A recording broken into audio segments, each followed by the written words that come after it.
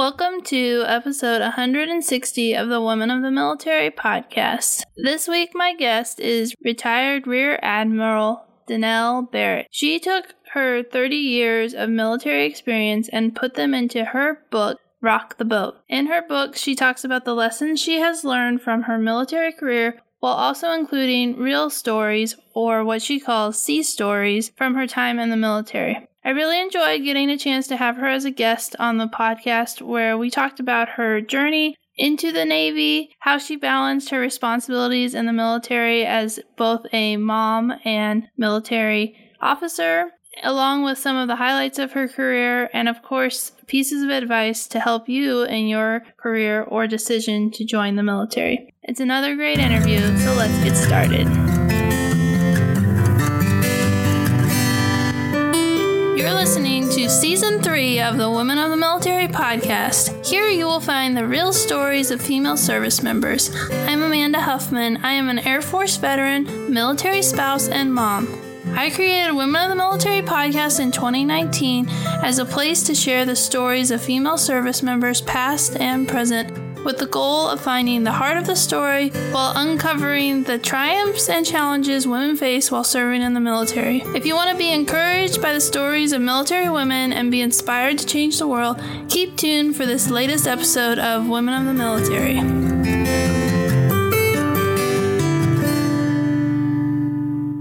Women of the Military podcast would like to thank Sabio Coding Bootcamp for sponsoring this week's episode. Sabio Coding Bootcamp is a top-ranked coding bootcamp that is 100% dedicated to helping smart and highly motivated individuals become exceptional software engineers. Visit their website at www.sabio.la to learn how you may be able to use your GI Bill of benefits to train at Sabio. Your tuition and monthly BAH stipend may be paid during your training period. They are also 100% committed in helping you find your first job in tech. Don't forget to head over to sabio.la today. Women of the Military podcast would also like to thank GruntStyle for sponsoring this week's episode. GruntStyle is an American veteran-owned and operated company that prides itself in patriotic spirit. GruntStyle makes high-quality clothing with patriotic themes that wave the American flag with pride. With more than 200 veterans on staff, GruntStyle has taken the American fighting spirit and instilled it in everything they do. GruntStyle had humble beginnings, starting off as a t-shirt company out of the back of their founder's car. They have since grown to employing almost 400 Americans and producing apparel for working out, everyday wear, fishing, hunting, and more. Women of the Military podcast listeners can get an additional 10% off your first order by using my discount code Huffman at checkout. So go to gruntstyle.com and use the discount code Huffman, HUFFMAN, at checkout for an additional 10% off your first order on any items. That's gruntstyle.com and use the code Huffman. And now let's get started with this week's interview. Welcome to the show, Danelle. I'm excited to have you here. Thank you. I'm excited to be here. So let's start with, why did you decide to join the military? Well, it's interesting. I grew up in Buffalo, which isn't known to be a big military town. I mean, there's a lot of retirees there, but they're more from other generations. And we just didn't have a big military presence there. And so when I was going to college, I wanted to do some kind of service. So I had looked into maybe possibly the Peace Corps or something like that. And something about the Navy really just struck me. I had, as a kid, gone to visit. We have 2 museum ships here in Buffalo. The Sullivans, which was named after 5 sailors who had died on the same ship during World War II. Terrible tragedy there. And the second ship is the Little Rock. And so we had done trips there with school or something. And I just was kind of fascinated with it. And of course, they say join the Navy and see the world. And, they're not kidding. I think I ended up in about 80 countries. Some of them you want to go to, like Bali or Japan or something. And other ones maybe weren't on your list, like, Iraq or Haiti. But you get to see all sorts of great things all over the world. And so it just presented a lot of really interesting opportunities for adventure and, just a way to serve the country, too. That's really what it boiled down to. And you did ROTC, right? I did at the Boston University, although I didn't have a scholarship from the Navy. It's kind of an interesting story. I went in January instead of September, and I didn't have a ROTC scholarship, and I wanted to apply for one. And they said, well, if you're going to want to apply for a ROTC scholarship, you have to take calculus and physics. And I am like mathematics antimatter, right? And so I was like, and I was a history major. I'm like, if I do that, then I'm going to lose my partial university scholarship if I don't keep my GPA up. And then I may not even get a ROTC scholarship. So I may really hose myself on this. So I said, you know what? How about I take your ROTC classes and I pay for my own college and you give me a commission at the end? And then they said yes. And so I did. I put myself through school. I worked 30 hours a week at a restaurant, and I worked as a nanny for my room and board. And I took a bunch of student loans, and I got my commission like everybody else. In the end, it just worked it a different way. So you did ROTC, but you didn't have a scholarship.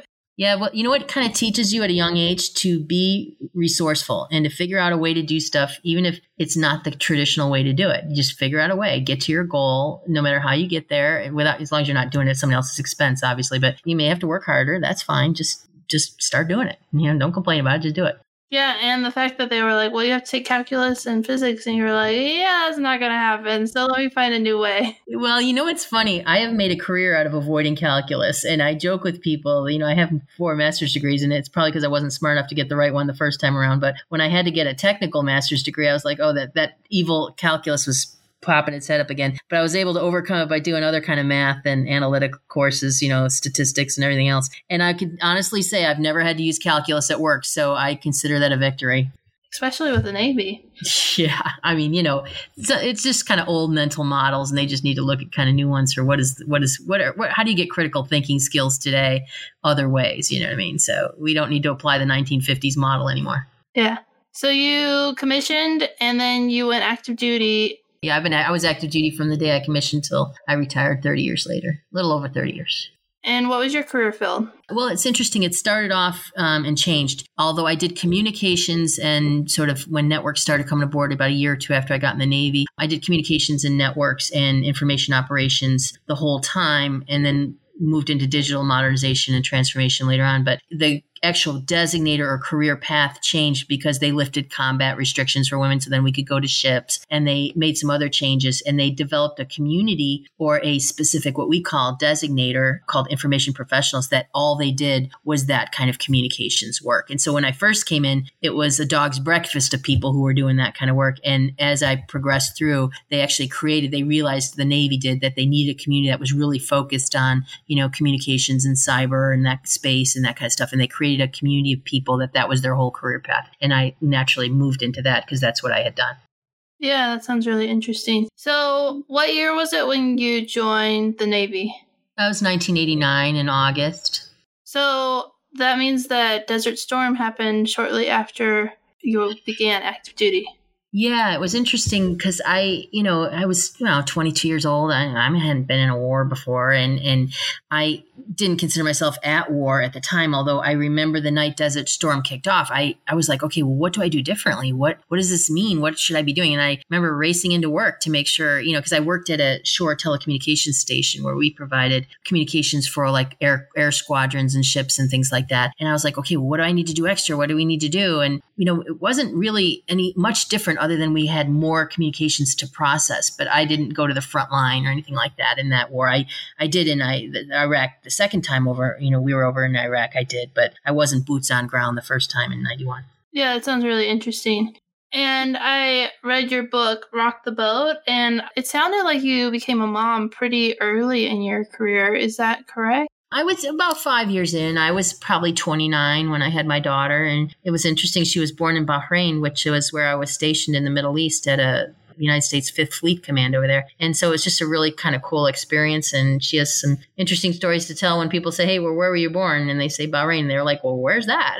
Tell me about that. So anyways, it was just a really great experience. And I love being a mom. It's my favorite thing. If I'm proud of anything in my life, making Admiral, that's nice. And all these other things. But being a good mom or a good wife, that's what takes the cake. Yeah, and you told I don't know if you told a few stories or maybe it's all one, but I really liked how you talked about like the balance between motherhood and being a good sailor in the Navy. Can you talk about like how you did that, and if you have any stories that you want to share, go ahead and share them? Yeah, sure. I mean, I think as a woman in any career path or as a guy, I really hate the phrase working mom because, what about a working dad, right? I mean, we're all working, right? And so what I found was that, you can beat yourself up incessantly about not being perfect at being either the mom or the work person, right? But what you need to do is cut yourself some slack and realize that, you can do both and do both well. You're just going to do it differently. You're not going to just do one thing or the other. You can do both. But you have to be deliberate in some of your choices and make sure you understand where you're taking professional risk or you're sacrificing time with the people who love you, right? And so all along, when I had my daughter, I'll give you a story just to give an example. When she was about 3.5 years old, almost 4 years old, I used to drop her off in the mornings at the Child Development Center, which was near the base, and then I'd go to my ship. And I remember one time they were having a hat parade at the Child Development Center, and that's literally where they take some newspaper, construction paper, and they make some goofy looking hat that looks like a Pablo Picasso nightmare, and they parade around the parking lot for about 5 minutes, and all the parents scream with joy like, "Oh, yeah, you look so great," and then everybody goes about their day, and it lasts about 10 minutes, the hat parade, right? And so in the morning, I dropped her off that day, and she's like, "Okay, Mommy, hat parade today." I said, "Oh, yeah, I'm going to be there." And I got to work, and it was the day before we were getting underway for a very large joint exercise, which meant we were going to have people from the other services also riding the ship who weren't familiar with the Navy. I mean, they're like, "What's a port? What's a starboard?" You got Air Force and Army guys walking around. They don't even know anything about being on a ship, let alone how to get on the networks and everything. And I was responsible for all the networks. And so everybody was trying to get on. It was total chaos, And I remember it was like, I got a late start to get over to the hat parade. And when I got over there, I was like 5 minutes late. And sure enough, hat parade's over. Right. And I was like, oh, man, and so I look across the playground and all the kids had gone out to the playground to play. And I saw my daughter over there and she looked at me and her face just burst out crying and her mouth was so large. It was like, those space pictures from space where you can see like the Great Wall of China or you can see, the Grand Canyon. That looked like her mouth, and she ran over to the fence and she put her hands to the fence and she said, "Mommy, you promised you were going to be here and you weren't." And I mean, that just ripped my heart out at that moment. And I made a choice at that moment. I said, I am not going to be that parent ever again. I'm not going to put my job over everything else every time, all the time. Now, there are times in the military you have to do that. And we all know that. And you do that selflessly and your family supports you selflessly. And that is your job. And that's what you have signed up to do. And you love to do that. That's why you're there. But not everything is a crisis like that. And we tend to in the military make everything a crisis when it isn't. And so I said, I'm just not going to be that person anymore, that parent. And so sure enough, it was about 6 months later. And the same scenario was playing out where we had 600 augmentees jumping aboard the ship. We were getting underway the next day for an exercise. It was chaos on the communications and network side. And I went to my boss and it was my daughter's birthday. And I had all these melting cupcakes in the car. And I said to my boss, I'm like, "Look, I got to go for an hour, but I'll be back in an hour." And he was freaking out because he was not a communications guy. He was like a submarine guy. But he was responsible for all the communications. He's like, "It's crazy. It's chaos. Everybody's trying to get on the network. We have all these problems." I said, "Sir, we're going to have all these problems in an hour. I just need an hour and I'll be back and I'll be with you for the rest of the 3 weeks that we're underway. We'll get these things worked out. Please just let me have an hour." And to his credit, he said, "Yes, you can have an hour, but be back in an hour." And so I went off and we did my daughter's little birthday party. Happy birthday. And I came back on the ship and we went underway and everything survived. The Navy did not implode. Nobody died. Everything worked out. Right. And, do you think 5 or 6 years after that, when I was up for my next promotion or 3 years, whatever it was, that someone said, "Oh, Lieutenant Barrett, she was not aboard the ship for an hour before that exercise. There's no way she can make lieutenant commander"? No, nobody's going to say that. I mean, it's ridiculous. Everybody would have long forgotten that, right? But would my daughter have remembered I missed her birthday? Yes, she would have. And I wasn't going to do that. So anyway, you can make those choices, but you have to consider the balance, consider the other people in your life or the other things in your life that are important and how you balance those out. You have to make really deliberate, planned choices to do that. Yeah, I think that's a great story. And it shows the sacrifice, but also like you can take an hour to go and do something and then come back and like stay the rest of the day. And the work still gets done, but on maybe not. And it probably would have taken you the same amount of time to stay at work to get everything done, even if you hadn't left for that hour, because like you said, it's still going to be messed up an hour from now, or I could just go. That's true. And, honestly, if nobody's going to remember or care 2 or 3 years from now, what are you worried about? Why do you even care? Let it go. You don't have to address, sometimes no answer is an answer, right? There are some things you don't have to do anything about. They work themselves out. And so don't get worked up about stuff that you don't need to. Figure out what is important. What is the hill you want to die on, right? What is the most important thing to support your mission, and do that. And everything else can wait.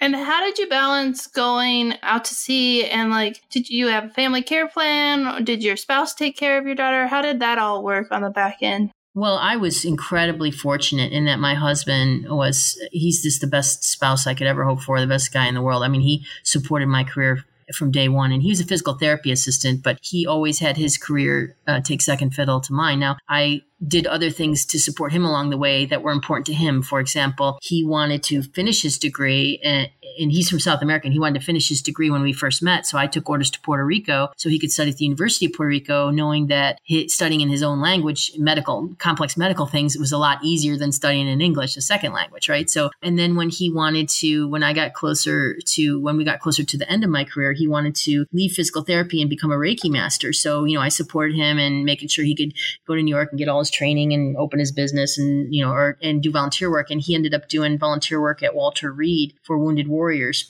doing Reiki. So there are ways to support your family. And my daughter, too, her dream all along was to be a professional ballerina, and she is today. She's done that for about 8 years now. But I always took orders where she could get professional training and where I could also, do my work. And so, for example, like you say, what happens when you're underway? Well, she would support me and he would support me when I was underway and gone for 6 months. And they would, they're very close and they would work together and do their thing. And then when I come back, I'd jump in and we'd all be together doing things, and I would support them to make sure they could do what was important for them too, their dreams and aspirations. It wasn't just about me. And so you have to really think about that whole little ecosystem of your family or what's important to you. And sometimes, you might not have kids. That's okay. It might be your parents or it might be just your hobbies, things you love. You just got to keep all that in balance. And there are times where you're going to have to give more, and your family knows that. And that's that's kind of the baggage that comes with being in the military. But if you have a really good family support system, you're going to be really, really successful. And I was blessed to have that with both my husband and daughter and my mom and dad and stepdad. That's really great. Do you think that your husband, because he was civilian, right? Yeah, he's a civilian the whole time, huh? Yeah. Did he face any challenges being a male military spouse? Oh, heck yeah. When we first got married, people could not compute. First of all, over the course of my career, probably 90% of the time, I was the only woman in the room, especially until the last 5 years, female officer or whatever, so it was very common. I remember way back in the day when we first got married, and that was back in 91, you'd show up and it was the wives club, and, he's not one to join a bunch of clubs anyway. He's really quiet and he's not into all that. But I'm I'd go to the command, I'd be like, hey, let's call that the spouses club, because, there are other spouses of other genders here, right? And now we're lucky enough to have spouses of couples of, of the same gender and different things and different models for what families look like. And I'm glad the Navy's very inclusive of those now, because, it's just great to see that kind of representation all along, and that some of the old things, again, from the 1950s or some old John Wayne movie, the spouses, the wives club or whatever, that's all gone, And I'm not discounting a female spouse by any means. I'm just saying let's recognize every spouse for the value and the support they provide to our nation and the people that are doing those tough jobs in our way, fighting wars and things like that. Yeah, for sure. Yeah, I think military spouses play a role in supporting their service member, maybe because I'm a military spouse. Yeah, well, you know what it's like, right? You absolutely know. And it is a big sacrifice. That's why I always say when I speak at retirements that it's just as much about the spouse and the family as it is about the military person. I mean, the whole little unit served the nation, right? They all made sacrifices to support and defend our Constitution. For sure, yeah. Yeah, my husband is supposed to we're supposed to PCS next summer, and we've been trying to figure out where we're going to go, and we've had a lot of discussions, and it's not just let's do whatever is best for you. It's a discussion about what's best for the family and what's good for my career and his career and lots of different considerations. Yeah, you guys got the right approach, because you can do that and make it work. It's a little extra work to do that, but do it, right? Yeah, it's a little complicated. It gets more complicated the more years that you go through. So we've gotten a little bit, I guess we're about 7 or 8 years into your career because your daughter's born. I guess maybe a little bit more. She was 4 or 5. You were probably 9 or 10 years. When did 2001, how old was your daughter when September 11th happened? She was 5. Okay. Yeah, she's born 96. Yeah. That's a lot of public math for me. You were really testing me there, man.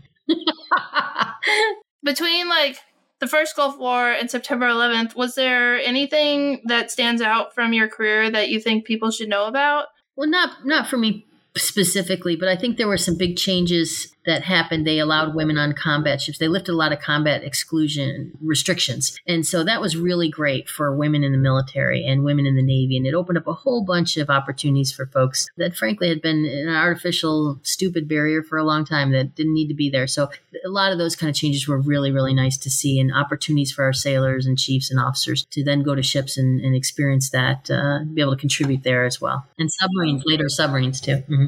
Aviation, all of it, yeah. Yeah, a lot of that happened in the 90s. And when did the submarines happen? That was later, right? That was like in early 2000s. I want to say, I don't remember the exact date, but it was several years after combat exclusion on surface ships combatants had been lifted. So do you think that changed the way the war in Iraq and Afghanistan happened? Not happened, but the fact that women were able to be on surface ships? Absolutely. And I think it added to the richness of the response, frankly. I mean, when you have a diverse group of people, you get all sorts of really good ideas and ways to do things, and potentially changes in tactics, techniques, procedures, warfighting concepts. Anytime you have a diverse population, whether it's diverse gender, diverse race, diverse, way of thinking, background, where people grew up, all those things, you really get a lot of great ideas, and that whole crowdsourcing of ideas becomes so much richer. So yeah, I do think it made a difference. Plus, you've got more people to do boots on ground or to be on ships. You've got a broader population to draw from of great Americans who want to serve. And you said earlier that you were boots on ground in Iraq. Yeah. Uh-huh. Do you want to talk a little bit about that deployment and what you were doing? Yeah, I really felt privileged to be able to support that effort. It was at the beginning of the second war there, around 2003. I believe the date was escaping me now, the exact date I was over there. But yeah, I was an individual augmentee over there. And I was really fortunate from a security perspective in that I wasn't out kicking down doors. I mean, the brave people in that effort were the sailors, soldiers, Marines who were in Fallujah or who were out kicking down, going house to house and are on the street all the time. I applaud them for their bravery and their courage. And we certainly need to take care of a lot of them who have PTSD and suffer from some of the things they've seen in those environments. I was fortunate enough to do most of my work. I was in a palace, actually. I was in one of Saddam Hussein's old palaces. And while there was threats to the base, we'd get rocketed and mortared and people got killed and be in the wrong place at the wrong time at that place. Or, if your helicopter was up, you might get people shooting at the helicopter and things like that. But the work we were doing was more at the strategic level at that time to help with their first elections and make sure their elections went off well, and that all the planning for the security for that and the helping them with establishing governments and government projects and things like that were important. And my role in that was supporting the communications piece.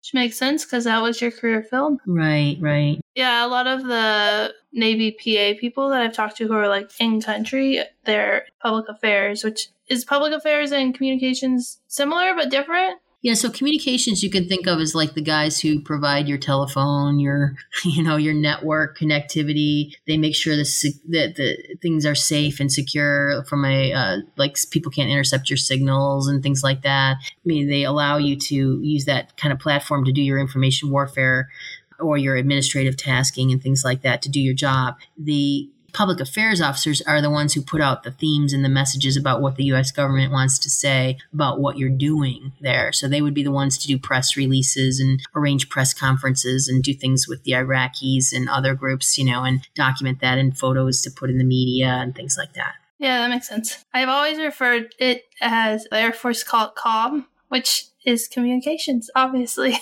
Yeah. So, yeah, that sounds like an interesting experience, and it's so interesting to hear all the different roles and jobs and missions that happened in Iraq and Afghanistan, especially with the drawdown of Afghanistan and the wars being officially over. Let's talk a little bit about when you got selected for Admiral and what that experience was like. Was it something that you were expecting? And what kind of emotions did you have when it happened? Yeah, no, absolutely not expecting it because, I mean, that is rarefied air, I will tell you. And I am blessed that I was picked. I mean, the realistic thing is, you prepare, you do all your jobs. You don't focus on, hey, I'm going to make admiral, whatever. You just get in there and do your job, do really well. And whatever happens, right? But as you get more senior and as every year they have what's called a selection board that looks at officers' records and they pick out those people they think they have the potential to serve as an admiral in the Navy, not necessarily what you've done, but what you could do.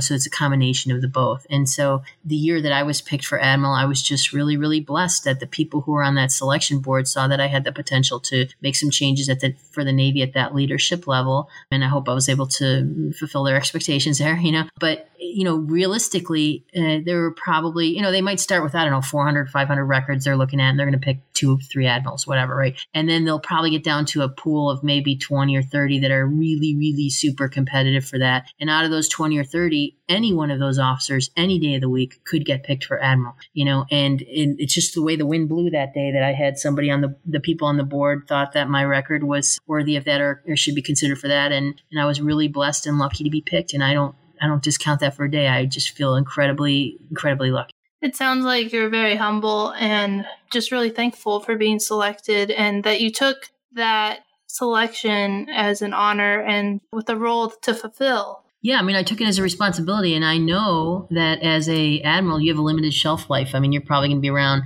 1 to maybe 5 years, or if you make 3 or 4 star, you may be around for 10 years, right? But you have a limited time to make a difference. So you have to really pick what is the biggest thing, the most important thing I can do for our Navy and our nation in those 5 years where I can push using my leadership position to push really, really hard to make those changes that will be lasting and important or needed, or just whatever we need to do as a service to make that our support of the nation better. So I really did that. And I focused on a couple key projects that I thought were one key project called Compile to Combat in 24 Hours was kind of my big thing to transform the Navy's data and transport architecture because it had been lagging for a long time and how to fix it and really hard. It's one of those big, hard, hairy problems that nobody wants to take on as an enterprise. They'll kind of chip away at the edges and try to solve little pieces of it, but you need somebody to tie the whole thing together and to look at it holistically. And I thought that was really important to do. So I spent a lot of my time doing that, and people would come to me and they'd be like, hey, you need to go to this meeting or you need to do this. I'm like, yeah, no, I'm not doing that.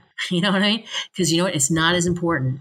And so you really need to keep your eyes laser focused on what matters for the mission of the Navy and do that. It sounds like you took your philosophy on figuring out what your priorities were for your family and moving across the country. And then you used it and applied it to what's the most important thing that I can do as an admiral in the Navy. And I know I only have a short window of time. So I'm going to focus on those priorities and I'm not going to get bogged down with all this bureaucratic stuff. Is that kind of what you're saying? Yeah, you try that. I will tell you, the evil twins of institutional inertia and institutional resistance are everywhere, especially the more senior you get. People love to tell you no, right? But you know what? You don't take counsel from naysayers, as Colin Powell says. Don't take the low road. Take the high road. Keep moving, keep your focus, keep your vision, keep your teams of people around you who will help you get there because they're the ones who will make that a success, not you. And as long as you keep pushing and giving them the resources to do it, help clearing barriers out of the way, they're going to carry on with that work long after you've gone. And, I see emails from friends where stuff that I started is moving ahead still and making progress. And that really makes me happy because that means the Navy is doing the right thing in multiple levels. It's not just me that was pushing that. It was other people too. But my point is that you need leaders visibly pushing that and doing those things and not taking no for an answer from the 007s of no and the PhDs of no out there, And isn't it an organization that's easy to make change in? Absolutely not. Change is hard. People get really angsty about change, and you got to be a change management guru and a change agent to truly transform it. But that's your job if you're selected to be an admiral. Yeah, that makes a lot of sense. I love how you explained it. It makes so much sense, and it kind of highlights why people are picked and what generals and admirals do for the military. So that's a really good explanation. Like you said, you only have 5 years or so as an admiral. So eventually it was time to leave the military. And what was that experience like? You kind of got to pick, but you also had to get out. So what was that experience like? Or was there something that just made you decide it was time to leave? Well, everybody's got to get out at some point. You know what I mean? You can't stay in the Navy forever, as much as you love the Navy. But I also wanted to do other things. You know what I mean? I wanted to have more time with my family, more control over my schedule. And, the other thing too is if you're around, the longer you stick around as an admiral, that's somebody else who can't make admiral. Well, you vacate that job, now a seat's open, someone else can make admiral, right? So there's practicalities to selection boards and all those kind of things. And so I just think that, the Navy had kind of said, thanks for your service. And I said, hey, thanks for letting me serve. And I was ready to go do other things. And I didn't feel like I needed to stay any longer. And I didn't feel like that I was going to miss the Navy. What I missed about the Navy was the operational jobs, and you stop getting those when you're a captain anyway. I was lucky to have one at Cyber Command, but a lot of the really cool, interesting, fun work is not as an admiral. It's like the lower ranks, where you're actually hands-on doing things and you got sailors working for you and things like that. So the things that I would miss about the Navy, I had already missed anyway. I wasn't going to get those jobs back on ships again and things like that. And so for me, leaving the Navy, it wasn't a problem because, I don't look in my rearview mirror when I make a decision. I move out and I get excited about the future, and I am excited about the future. I'm doing all sorts of fun stuff I love to do, and I still keep in touch with my Navy friends. So the things that I loved about the Navy, my friends, my shipmates, I still have them. So it's not like I've missed anything. Yeah. And I mentioned earlier that you wrote a book. I don't remember if I said the title, but it's Rock the Boat. And what led you to decide to write a book on leadership? Well, over the years, anybody who's a Navy officer or any kind of officer or senior enlisted, you end up talking in front of groups. They ask you to speak on leadership topics or mentoring topics and things like that. And I found that people were asking always, it's funny, Amanda, they always ask the same questions. What do I do if my boss is a jerk? How do I have a work-life balance? How do I plan for a career and not my next job? Or, how do I communicate better? So the same things would come up again and again and again. I said to my husband, I'm just going to write that down. But I wanted to write a book that was more like a conversation, sort of like we're having now. I didn't want to write like a heavy leadership tome because, frankly, I find those incredibly boring. And, when people add gravitas by trying to put some mathematical formula in there for leadership, I'm like, oh, please just show me the exit door right now. My eyeballs are bleeding. So I just wanted to write a book that was hopefully a little gave some stories, some sea stories, I call them, that might be funny or endearing, or that might help you remember a leadership lesson long after you put the book down. So, yeah, I was telling you before we started the interview that I really liked the sea stories at the end because they were so real and they were like not stuff that I guess I expected. I guess I expected an admiral to be like very polished, and I'm not saying you weren't, but you just were so real with like your stories that made it very relatable to my life and my experience. And so I really enjoyed that part of it where I could hear your stories, and they always related really well with the chapter that you wrote about. So I thought you did a really good job of like tying each chapter together. It was like, here's what you should do, here's my advice, and then here's a sea story. And then I also liked you always ended it with like the 3 positives, which I always liked that because sometimes you had like really hard situations and you were like, I'm going to still find 3 positives. And I love that attitude and that way of looking back at things, of looking for 3 positives that you can take with you instead of just focusing on the negative. Yeah, no, I appreciate. Thank you for the comments. And that was kind of the intent that I wanted to get out of it. It's like, yeah, my underwear story is probably not one that most admirals would write about, but it makes you think. The moral of the story is slow down. Take your life a little slower, and you're going to cause yourself less problems, right? And like you said, you have to train your brain to think positively. And I think as a leader, that's a responsibility we have, is to be positive, not to be unrealistic or Pollyanna, right? But to be positive and to encourage positivity and collaboration and, a forward-thinking vision outlook that's very open and positive and transparent with the people we work with. That's what makes people want to follow leaders. Nobody wants to follow Debbie Downer down the road. You know what I mean? And so, find out what you can pull out of even the worst, most cringeworthy situation. I mean, if you didn't die, you're going to make it through, and there's going to be something you can pull out of that to learn from and teach somebody else from. And if you did die, okay, well, there you go, right? You don't have to worry about it. Yeah, I know. I kept telling my husband, I was like, she's so funny, because usually you read a leadership book and you're not laughing. Well, I'm glad you laughed. That was the intent with some of those stories, because boy, you'll remember the lesson though, right? Out of that, you may not remember the theory, but you'll certainly remember the lesson. Yeah, for sure. Is there anything else from your time in the military or a piece of wisdom that you want to share with the audience before we wrap it up with one more question? No, I just think that, when polls are taken, nationally about, who in government people trust, almost always the military comes out at the top in a positive way. And I just hope that we'll still have people who want to serve their country. I mean, we have so many talented young people who come in the military who could be doing anything else. They could be making more money somewhere else. They could be not putting their lives in danger, not having to make sacrifices with their family the way you do in the military. And we still have an all-volunteer force of outstanding, professional, great, dedicated citizens who want to come and serve their country from all walks of life, liberals, Democrats, Republicans. It doesn't matter what political background they have. They're all genders. They're all races, all different backgrounds of different areas of the country. And they all want to do the same thing. They want to protect and defend our Constitution. And as we've seen in the last year, our democracy and our Constitution are the most important things that we have in this nation. Nothing else, our economy, nothing else even compares to that. And so we have to maintain that. And I'm just honored to have served with so many people over the years who felt the same way.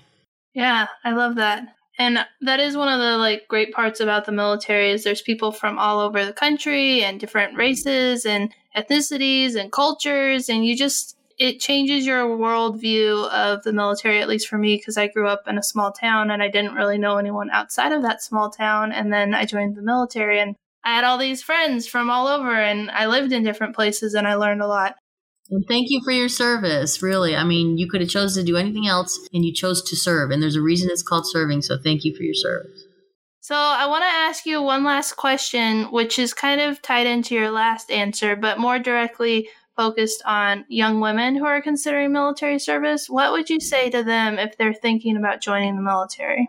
I would say absolutely. I mean, when I first got in, the military was a harder place for women. But over the 30 years I've been in, it's amazing all of the progress that's been made and the progress that's continued to make every day. And you've seen Admiral Howard, a 4-star female admiral. You've seen Admiral Ty, a 3-star admiral. I mean, there's lots and lots of examples of people who make it to the top, command master chiefs and force master chiefs who are women. So there's no barrier in the military. And we just had a female go get through SEAL training, right? And so I'm really happy, I think, now that we don't have to say there's firsts in the Navy anymore. It's now normal. It's, these are just great officers, chiefs, and enlisted women who are just officers, chiefs, and enlisted. They don't have to call them out as being male or female anymore. They're just great patriots serving their country. And it's great we're at the point where, we don't have to worry about being the first of this, the first of that anymore.